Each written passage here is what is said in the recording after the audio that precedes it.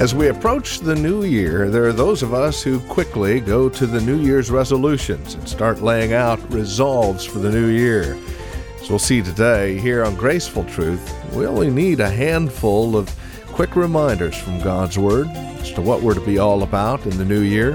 Here's our teacher and pastor, Steve Converse, to begin our time together today here on Graceful Truth. Hebrews 10:25 says, "Let us not give up meeting together, as some are in the habit of doing, but let us encourage one another."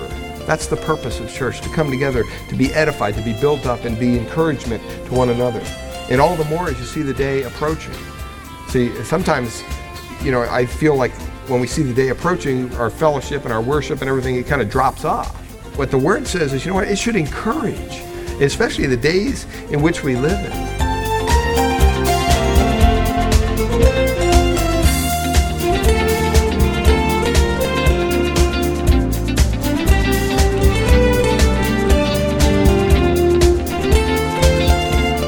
Welcome to Graceful Truth, the weekly radio program originating from the pulpit teaching ministry of Grace Bible Church, located here in Redwood City, revealing God's grace through God's truth.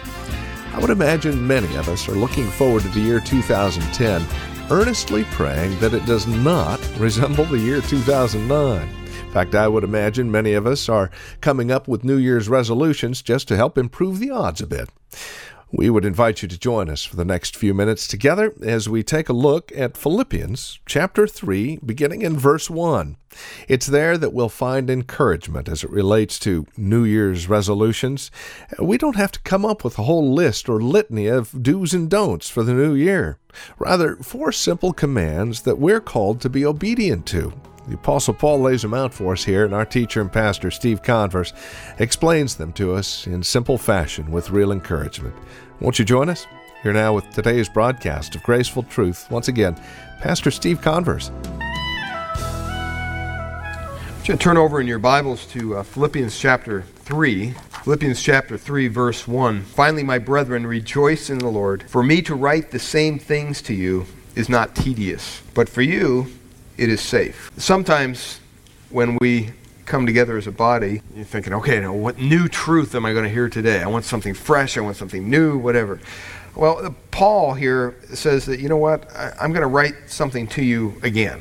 And there's a purpose in him doing that, obviously. It's not tedious for him. In other words, it's not boring for him. It's not something that he's even giving second thought to. But he really wants them to understand some things that are very elementary to their faith, but sometimes we forget things. And he goes on there and he explains what he's talking about. But this morning I just want to share briefly just 4 points. This is a brand new year, but I don't know, in a way for me it's just another day. You know what I'm saying? I mean, it's the same as yesterday. It's just that and yet so many times I think at the end of the year we get kind of so hyped up and we want to, make this new year the best year that we've ever had. And so in our minds we begin to, which I've ended years ago, make up all these things that we want to do. They call them New Year's resolutions. And by the second or third week in the year, you're just trashing everyone and you're going, why am I even doing this? Why do I torture myself this way? And, the things I want to share with you this morning, just 4 quick things, are not meant to be New Year's resolution. These are elementary things. These are things that should be in the life of every believer. And if there's not, there's a problem. Okay? And I think that we need to make sure that some of these things sometimes fall by the wayside. We forget about these things, even though they're very elementary to our faith and to our Christian walk. Because we kind of grow complacent and, the cares of the world kind of crushing around us, and pretty soon we're in this rut and we wake up one day and we go, how do we get here? Where'd the freshness of our faith go? Where's the newness of the faith that, when I was saved once was there? Couldn't wait to pray, couldn't wait to read God's Word, couldn't wait to fellowship with God's people. Now it's kind of on the list of have to do things. How do we get to that point? And I just want to kind of go over a couple things here that is pretty basic. Horace Mann said this: habit is a cable. We weave a thread of it every day, and at last we cannot break it. See, good habits in our lives are good things. They bring forth rewards. Bad habits obviously bring forth certain consequences. Even habits that we can put into our lives every day have a way of changing our lives. Samuel spoke of some commitment that they made at the beginning of last year or whatever, and how that improved relationships. Everybody here could make a commitment in a certain direction and say, I want this to be better this next year, and it probably would be if you stick to your commitment. The first thing that I want to share with you this morning is, very basic, but spend time with God every day. Spend time with God every day. There's 3 elements here of a quiet time. I remember when I was a youth pastor, in our church, we had Word of Life, which was it's an organization Jack Wurtzen started back east up at Scroom Lake, New York, and it's a youth ministry. And what they do is they have a youth program set up for churches, and you basically kind of buy the program, kind of like an Awana deal, but for teenagers. And one of the things that every teenager would get is a quiet time journal, a quiet time diary. And they were expected to use that diary. Well, what is a quiet time? Do you have a quiet time? First of all, a quiet time consists of 3 things there. I put them down. They're real basic. Prayer. And I'm not talking about praying over the pork chops at dinner. I'm talking about setting aside a time where you can spend a little time in prayer with the Lord. Secondly, Bible study. In other words, ask God this new year, say, what do I want to learn? What are some areas of theology, or what are some areas of your word that I have questions about? You have the same resources I do. I don't have any more resources than you do now with the internet and all that. It's amazing. You can go on Google and type up anything and come up with myriads of information. So it just takes a little effort, Bible study. And then also there's the aspect of meditating on God's Word. Not so much, necessarily, hopefully you understand what the text is saying, but then, really kind of ingest it. Take it into your soul and really kind of go over it and peruse it and say, well, what does this mean to me? How do I apply this to my own life? Why do you do these things? Why would God encourage us to do these things? Well, there's a couple reasons, but one is to receive guidance. Hopefully, this new year, we want to be guided and directed by the Lord, not by ourselves. Secondly, we do it for strength. We do it to receive wisdom from the Lord in some way through His Word. Psalm 25:4 said, "Show me your ways, O Lord. Teach me your paths." See, it shouldn't be about our agenda. It should be about what God wants to do. And I don't know, but as someone in church leadership, sometimes, we want to come together and make this little plan and this agenda for the new year and say, okay, well, here's where the areas we're going to work on, and here's what's going to happen in our church this new year. And God's probably up there going, you don't have a clue what's going to happen in your church this new year. You just continue to do and be faithful to what God has called you to do. I'll take care of the rest. And that's the way God operates. Not that we shouldn't plan, not that we shouldn't have a goal and a vision and all that. Those are all components that God uses. But when they become the focus and not the Lord, then we're off on the wrong foot. How do you do this? Well, you know what? Just find a time to spend alone with God every day. Just commit yourself to that. Just say, God, it may be on your drive to work. It may be, when you get up shaving in the morning, whatever it is. Sometimes, I like to take baths. I don't know why. I just always have, and I don't have a jacuzzi, so, the bathtub's the next best thing. So, I'll hop in the bathtub, and sometimes I'm just kind of sitting there. But, part of that is just kind of, I'm spending time with the Lord. And it's not a big spiritual time necessarily, but it is time away from just everything. Luke 5:16 says, but Jesus often withdrew to lonely places that are away from everything, and he prayed. Now, if the Son of God did that, he's our model, we should hopefully do the same. You ask, well, should it be in the morning? Should it be at night? When, what's the formula, Steve? Well, there is no formula. Do it whenever you want. Do it when it feels comfortable to you. Some people have, are night owls. They're up at 1 in the morning praying and studying and all that stuff. Other people are morning people. Other people maybe in the middle of the afternoon when the kids are gone or something. I don't know. But you know what? Give God the best part of your day, and He'll reward you for that. What happens when you do this? You know what? There's a change in your life. Somehow, God takes that and He changes you. You may not even realize it, but He's doing it. In Acts 4:13, it says, when they saw the courage of Peter and John and realized that they were what? Unschooled, the Bible says. In other words, they weren't trained. They had no formal training at all. They were just ordinary men, the Bible says. It says that this group of people were astonished. And they took note that these two men had been where? With who? Jesus.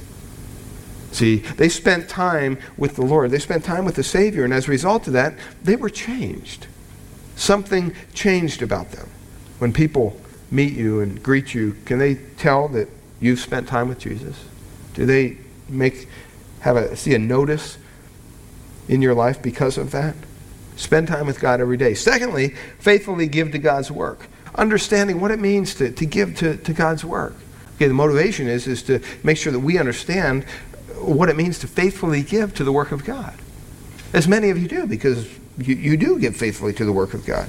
Why do you do that? Because it indicates where your heart is. Matthew 6:21 says, "For where your treasure is," what? That's where your heart's going to be. There your heart is also. Deuteronomy 14:23 says, "Eat the tithe of your grain, new wine and oil, and the firstborn of your herds and flocks, in the presence of the Lord your God, at the place he will choose as a dwelling for his name, so that you may learn to revere the Lord your God always." We don't give to the work of the ministry because God needs money or the church needs money. That should not be a motivating factor at all. If it is, then there's something wrong. The reason we give is because God commands us to give. And the reason, the why behind all that is simply because we can learn how to honor and respect him in different ways. And I think the best way to do that is give systematically to the work of the church or to whoever you give to. Hopefully it's to the work of the church. You should support the local church. But give systematically. Put some forethought in it. It should be a budget item in your household budget. At least a minimum. Hey, here's what I'm going to give the Lord. 1 Corinthians 16:2 says, "On the first day of every week, each of you should set aside a sum of money in keeping with his income, saving it up, so that when I come, no collections will have to be made." That's Paul writing that. So there's some preparation that needs to be in giving. We shouldn't kind of march in here Sunday and, here comes a plate. I better throw something in. What do I got? $1, I'll fold it up so if somebody thinks it's a 20 or something. I remember doing that in the Catholic Church because we had those baskets, on the big long pole kind of a deal, and he'd put it down the thing. You'd have to put your offering in there. What happens when we do that? Well, God will bless our lives more than we can ever even imagine. You can never outgive God. Malachi 3:10 says, "Bring the whole tithe into the storehouse, that there may be food in my house. Test me in this, says the Lord Almighty, and see if I will not throw open the floodgates of heaven and pour out so much blessing that you will not have room enough for it." That's amazing. You want to have a wonderful new year. Spend time with God every day. Secondly, faithfully give to God's work. Thirdly, worship regularly. Come together as a body, fellowship within the body of Christ. It's the reason that we encourage fellowship here at our church is because it's a source of worship. It's a source of instruction. Hopefully, it's a source of encouragement. And you say, "Well, I've been around some people, they weren't much encouragement to me." Well, then find different people. I don't know what to tell you, but find a source that, you can really have fellowship with. Hebrews 10:25 says, "Let us not give up meeting together, as some are in the habit of doing, but let us encourage one another." That's the purpose of church, to come together, to be edified, to be built up, and be encouragement to one another. And all the more as you see the day approaching. See, sometimes, I feel like when we see the day approaching, our fellowship and our worship and everything, it kind of drops off. And what the Word says is, it should encourage, especially the days in which we live in. Do you realize that there's going to come a day when we will not be able to meet here?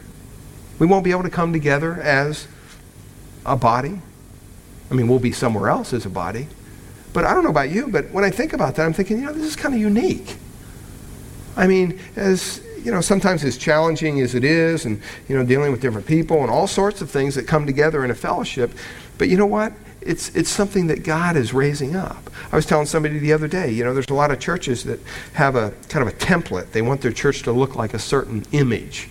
And one of the things that they have in the template is it must be ethnically diverse. And so they try to plan all these things that they can have an ethnically diverse church. Well, you know what? Look around. We have an ethnically diverse church. And we haven't, God's just brought us people who are from different backgrounds. I mean, that's the best way to do it. Well, how do you accomplish this? Worship regularly. Very basic. Go to church. Just come to church. It's not, we're good people here. We want to have fun together. We want to have fellowship together. We want to learn the Word. We want to grow together. It shouldn't be the kind of thing that, oh, man, I got to go. Because I'll tell you what, if that's the attitude, then you need to stop and you need to check your own heart. Because whenever you're in the attitude of, I don't want to go to church, or I don't want to do this, or I don't want to do that, or it's just another thing on your schedule, there's something wrong in your own heart. There really is. I mean, do you know in the New Testament, they met together almost daily? I mean, can you imagine us saying, okay, you know what? I want you all to come over to the house afterwards, and we'll just eat and sing and have some Bible study or whatever. See, our mentality is, what do you mean? We just went to church. You want me to come over to your house and you're going to have another Bible study? Well, that's too much. You can't handle that. And then maybe we'll do something tonight together. We'll all get together and have a meal together and play a game of Noosh afterwards. And then, my wife has off Monday, so you can come over Monday night too. We'll have a little meal together. And then, Tuesday, she doesn't have Bible study, so you can come on back. And Wednesday, we'll just meet down here at the church. And Thursday, we get together for worship practice. But you know what? Let's just have a meal here at the church before we have worship practice. Everybody's invited. It's like, in our mind, we think, wait, we need a day off. You expect us to do this stuff every day? That's New Testament church. That's what they did. See, we get fall in this mode of, okay, I went to church, check. What's next? And then, okay. My brother was asking me the other day, do you have a Sunday evening service? I said, no. Oh, you're lucky. And for a minute I thought, you know what? Yeah, I am. It's kind of nice. Not to have to come back to this place and prepare music and do a whole thing all over. That's kind of nice. But then I thought, how sad. How sad is that? You're overlooking the whole purpose of your salvation, of the church. Acts 5:42 says, day after day in the temple courts and from house to house. So we won't just come to my house, we'll come to your house too. They never stop teaching and proclaiming the good news of Jesus Christ. Well, what happens when you do this? You're obedient to God, and you'll be blessed as a result of that. Ecclesiastes 4:9 and 10 says, 2 are better than 1 because they have a good return for their work. If one falls down, a friend can help him. But pity the man who falls and has no one to help him up. Our body it's a small fellowship, but you know what? I think that we're pretty much right on in this area. We enjoy fellowshipping together. Usually that includes food. But hopefully that's not just the only draw. All right? Hopefully that you enjoy being around each other. As I look over this past year, we've had new people come into our fellowship and things, and it's been encouraging to me to see that, there's been an outreach. There's people been, going together for lunch after church or getting together at other times for barbecues or whatever it might be. Those are all healthy things. Everybody doesn't have to be at every function. But hopefully that worshiping together regularly is something that's very basic. And once again, as in giving, when you want to worship together regularly with a group of people, what do you have to do? You have to plan it. You have to make a commitment to that. You can't just say, okay, well, what's going on over the holidays? Well, I don't know. No. The first priority should say, well, what's the church doing? What are we doing as a fellowship? And how does that play into my calendar? How's that going to help me? Should I be there? Should I not be there? And it's not a guilt thing. It's not like, that reason. But I'm just saying you should want to be here. Really. You really should. Because you'll be blessed as a result. Well, the fourth thing there is not only worship regularly, but minister to others. So we have spend time with God. I said this would probably be the shortest message I'll ever preach. Spend time with God, faithfully give to your work, worship regularly, and then also minister to others. What's that involve? It means sharing Christ with the lost, investing your life in one another, mentoring someone around you, meeting the needs of people. Why do we do this? Because God loves people. Okay, and we're his servants, and we're to love them also, and that's a real way of showing that. John 13:35 says, by this all men will know that you are my disciples if you what? Love one another, right? Well, there's a myriad of ways that we could show love for one another, and that's what God wants us to do. Matthew 25:40 verse says, the king will reply, I tell you the truth, whatever you did for the least of these brothers of mine, you did for me. How do you accomplish that? Just be a servant. Just be a servant to those around you. That's what Jesus came to do. He came to serve. And we're to be Christians. We're to follow in his footsteps. And you say, well, I don't have a servant's attitude. Well, then get one. Repent. That's sinful not to have a servant's attitude. It really is. It's basically, if you don't have a servant's attitude, you have a selfish attitude. It's got to be one or the other. There's not a lot of gray area there. And so if your attitude is one of selfishness, and you know what, I can be a very selfish person. Just ask my wife. Okay, I don't necessarily like to be around a lot of people. I could, you've heard me say this before. I mean, just kind of be by myself, do my own little thing. I'm in my own little world, and I'm happy. My wife's just the opposite. Are we inviting people over? I'm just thinking, oh, no, not again, not that I don't enjoy the people coming over. I always have a good time with them. Don't get me wrong. But it's just something about my personality that's not number one on my list. I'm not a real social person. I'm kind of shy and withdrawn that way. But, I always enjoy getting together when we do. And so it's a good balance for the two of us. But you know what? I could be very selfish and just say no. I don't want anybody to come over ever because I don't like that. That would be that wouldn't be a servant's attitude. That would be a selfish attitude. So we have to question our motives in a lot of these things. Well, what happens when you do this? When you become a servant, God says he will what? He will exalt you, right?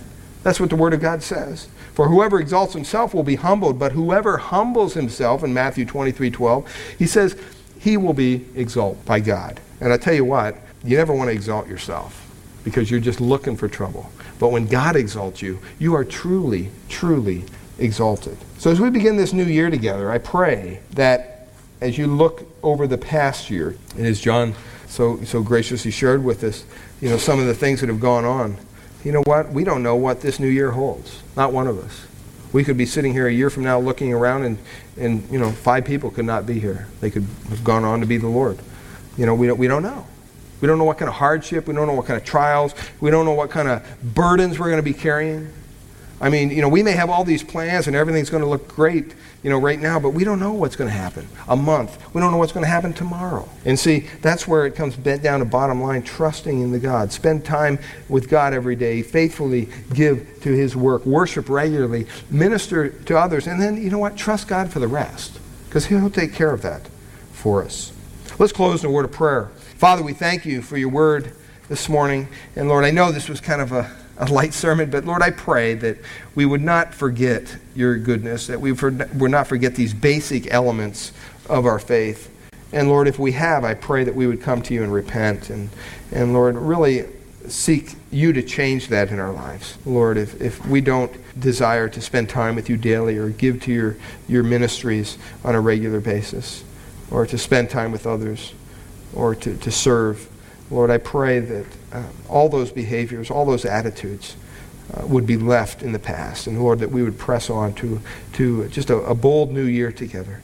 Lord, we don't know what this new year holds for us as individuals or even as a church. But Lord, I do know that you will be faithful. You always are. And we just ask your blessing upon that. Lord, if there's anyone here this morning who is yet to trust in you as their Lord and Savior, Father, I pray that they would understand that they need to turn away from their own sin. They need to acknowledge their guilt before you, a holy God, and then hold on to Jesus Christ. They need to understand that he is Lord, he is Savior, and that he wants to have a personal relationship with them, not just a church relationship, but it's a personal relationship. And he can just make you a brand new person, the Word of God says. He transforms your heart as you acknowledge your sin before him. He'll fill you with the Holy Spirit and make you a brand new person in Christ. Lord, if there's anyone here with that on their heart, I pray that they would cry out to you even now. And for us believers, I pray that we would shake off the complacency that we've fallen into and just desire to serve you in a brand new way. Father, we thank you and praise you. In Jesus' name, amen. Well, it is our hope and prayer here at Graceful Truth that today's broadcast has encouraged you as it relates to these 4 areas of our lives as we move into the new year. It's also our prayer here at Graceful Truth that God would reveal his grace to your hearts through the teaching of his word each and every week. We trust you're currently involved in a Bible teaching church in your area. If not, we would love to have you come and visit us here at Grace Bible Church in Redwood City. We meet each Sunday morning for our praise and worship service at 10 a.m., and we offer nursery care and Sunday school classes for our children up to grade 5. If you would like to encourage us here at the Graceful Truth program, please give us a call at Grace Bible Church here in Redwood City. The phone number is 650-366-9923. That's 650-366-9923. Now, if you would like directions to our worship center, please, again, that same phone number applies, 650-366-9923, or go to our website for the details and directions, gracefultruth.org. That's gracefultruth.org. We also have other resource materials available there as well, and you can also find out a bit more about us and who we are, what we believe, and worship opportunities. Again, gracefultruth.org.